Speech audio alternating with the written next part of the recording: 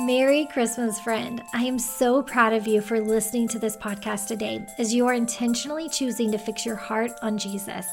My hope and prayer are that this study would encourage you and remind you of who He is. The holidays can be crazy and life can be challenging, but when we shift our focus and remember who He is, everything changes. Help me spread this message by sharing it with your friends and family on social media. You can also hit the button to share the episode via text with them. We both know we could all use something that will help us focus more on celebrating that Jesus came instead of getting caught up in the crazy this time of year. This Advent study is brought to you by Online Women's Bible Study. If you want to know God through His Word better, I am giving you a week free to try out being a member at onlinewomen'sbiblestudy.com. This is the perfect time to join because we are doing some special things for Advent, including giving the PDF version of the study away to our members. And we have a special Advent series going through the Christmas narrative. Our teachers are Jamie Ivey, Tony Collier, Whitney Capps, MMA Jenkins, and myself with worship from Christine Ockles. Do not miss this. And don't forget to subscribe to this podcast so you don't miss a single episode. Now, let's get started with celebrating who He is. Day 5, Jealous with Christine Hoover. If you haven't already, take some time to pray. Praise God, repent of sin, ask for others and yourself, yield to God today, then wait and listen. In college, I dated a cute guy named Kyle for 6 months. I had a nagging sense toward the end of those 6 months that he wasn't really that into me. And when I eventually voiced my concern, it led to our split during spring finals. I returned home for the summer heartbroken, still wanting so badly for him to care for me as I cared for him.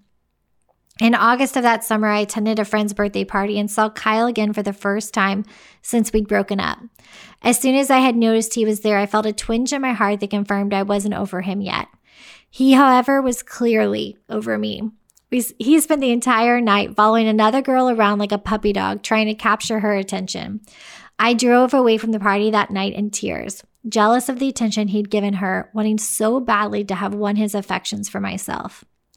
Even now, years later, I feel a sense of injustice rising up as I type these words, because Kyle and I did eventually get back together, and he eventually became my husband. To recall how his affections turned towards someone else back in the day makes me jealous because although I know I'm his one and only today and in the future, there was a time when I wasn't. I want to have always been his girl. It's hard not to think of that kind of relational jealousy when I read in Scripture that God is a jealous God. Is God's jealousness like this, the same as ours? I don't think so.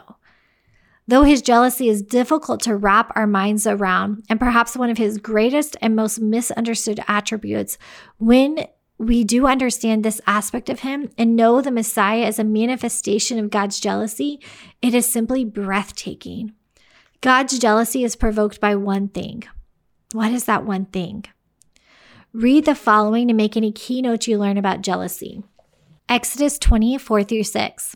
You shall not make for yourself any carved image or any likeness of anything that is in heaven above, or that is in the earth beneath, or that is in the water underneath the earth.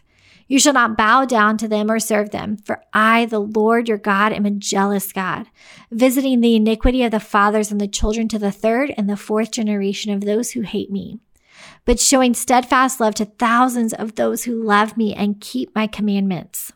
Exodus 34:12-16. Take care lest you make a covenant with inhabitants of the land to which you go, lest it become a snare in your midst. You shall tear down their altars and break their pillars and cut down their Asherim, for you shall worship no other God, for the Lord whose name is jealous is a jealous God.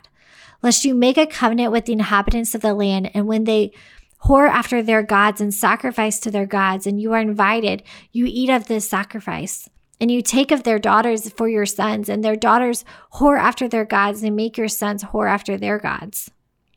Deuteronomy 4:23-24. Take care lest you forget the covenant of the Lord your God, which He made with you, and make a carved image, the form of anything that the Lord your God has forbidden you. For the Lord your God is a consuming fire, a jealous God. Question: what is a jealousy typically provoked by? What is our jealousy typically provoked by? Question: is this different from what God's jealousy is provoked by? If so, how is it different? Our jealousy is typically provoked by an affront to our sense of justice. When I saw Kyle trying to win the affections of another girl, it stirred feelings of rejection and injustice at not being chosen. Our jealousy is like this, always exalting self. God's jealousy is much different. In the passage we read, God's jealousy was provoked when his people gave their affections to idols, when they worshipped and served the created rather than the Creator. His jealousy is born out of rightful ownership, and it is also born out of a heart that wants the very best for his children. He was jealous for his people, not jealous of people or even the idols they turned toward. He has never been in competition with anyone or anything. He was jealous for his people's affections because he knew that only he could give them all their hearts longed for. He knew those idols were broken, worthless, and empty, and how they would, even every single one of them, eventually break the hearts of those he loved. His jealousy is also protective. How so? Deuteronomy 4:25-28. When you father children and children's children have grown old in the land, if you act corruptly by making a carved image in the form of anything, and by doing what is evil in the sight of the Lord your God, so as to provoke him to anger, I call heaven and earth to witness against you today, that you will soon utterly perish from the land and that you are going over the Jordan to possess. You will not live long in it, but will be utterly destroyed. And the Lord will scatter you among the peoples, and you will be left few in number among the nations where the Lord will drive you. And there you will serve gods of wood and stone, the work of human hands that neither see, nor hear, nor eat, nor smell. Question: what were the consequences of idolatry for the Israelites? In other words, what was God's jealousy attempting to protect them from?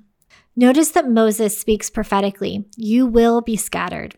And eventually they were indeed scattered because they resisted God's jealous protection and his desire to give them what was best. And yet God's jealousy is purposeful. Question: what was God's promise to the Israelites through the prophet Ezekiel in Ezekiel 39:21-29? And I will set my glory among the nations, and all the nations shall see my judgment that I have executed, and my hand that I have laid on them. The house of Israel shall know that I am the Lord their God from that day forward. And the nations shall know that the house of Israel went into captivity for their iniquity, because they dealt so treacherously with me that I hid my face from them and gave them into the hand of their adversaries, and they all fell by the sword. I dealt with them according to their uncleanness, and their transgressions, and hid my face from them. And therefore, thus says the Lord God, now I will restore the fortunes of Jacob and have mercy on the whole house of Israel, and I will be jealous for my holy name. They shall forget their shame and all the treachery that have practiced against me, and when they dwell securely in their land with none to make them afraid, when I have brought them back from the peoples and gathered them from their enemies' lands, and through them have vindicated my holiness in the sight of many nations, then they shall know that I am the Lord their God, because I sent them into exile among the nations and then assembled them into their own land. I will leave none of them remaining among the nations anymore, and I will not hide my face anymore from them when I pour out my spirit upon the house of Israel, declares the Lord.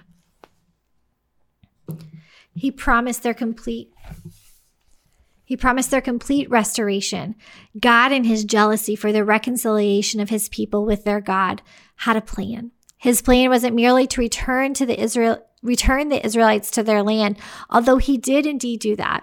His plan wasn't merely to make them a great nation again, although he did indeed do that. His jealousy extended to you and to me. He did not stop until we all had the opportunity to accept the best God could give, himself. Question: what does God in his jealousy promise in Ezekiel 39:29 and Joel 2:28-32? Ezekiel 39:29. And I will not hide my face anymore from them when I pour out my spirit upon the house of Israel, declares the Lord. Joel 2:28-32. And it shall come to pass afterward that I will pour out my spirit on all flesh, and your sons and your daughters shall prophesy, and your old men shall dream dreams, and your young men shall see visions. Even on the male and female servants in those days I will pour out my spirit. And I will show wonders in the heavens and on the earth, blood and fire and columns of smoke. The sun shall be turned to darkness and the moon to blood before the great and awesome day of the Lord comes. And it shall come to pass that everyone who calls on the name of the Lord shall be saved. For in Mount Zion and in Jerusalem there shall be those who escape, as the Lord has said, and among the survivors shall be those whom the Lord calls. Question. Notice the word afterward in Joel. After what is the Spirit poured out? Who fulfills this prophetic promise? In my jealousy toward the other girl at the party, my heart was turned toward myself with zealous selfishness. God in his jealousy turned towards us with the greatest act of selflessness, sending his son to us, knowing he would suffer and die at the hands of men. Also, we would have the very best and have what satisfies our souls. Also, we could see with our eyes and know deep in our hearts that God's love for us is real and true and farther reaching than our sin. It was jealousy that sent Jesus. As we wrap today, let's do what we always do. Take a moment and write out your own definition for today's attribute of God. God is jealous. Then, doer of the word. How can you apply what you have learned from the Lord today? Is there anything you should do or stop doing in obedience or faith because of what you've read? Next, who should you tell? What is something you can share about today? Stop and ask God to show you who to share this with today. Pray over that person or group and ask God for an opportunity and courage to share. If you share on social media, be sure to use #HeIsAdventStudy and tag @BeckyKaiser. I hope that was encouraging to you. This Advent study was brought to you by Online Women's Bible Study. As a reminder, I'm giving you a week free to try out being a member at onlinewomensbiblestudy.com. This is the perfect time to join because we are doing some special things for Advent, including giving the PDF version of this study away to all of our members. Plus, we have a special Advent series going through the Christmas narrative. Our teachers are Jamie Ivey, Tony Collier, Whitney Capps, MMA Jenkins, myself, with worship from Christy Knuckles. Friend, do not miss this. You have nothing to lose with that week trial. I'm so grateful you joined us today. James 1:22 in the ESV says, "Be doers of the word and not hearers only." Or the Message translation says it even more bluntly, "Don't fool yourself into thinking that you are a listener when you are anything but, letting the word go in one ear and out the other. Act on what you hear." This podcast is called Hearers and Doers because that's the kind of people we are committing to becoming. Women who choose to not just hear what is true, but actually live it out in our day-to-day lives.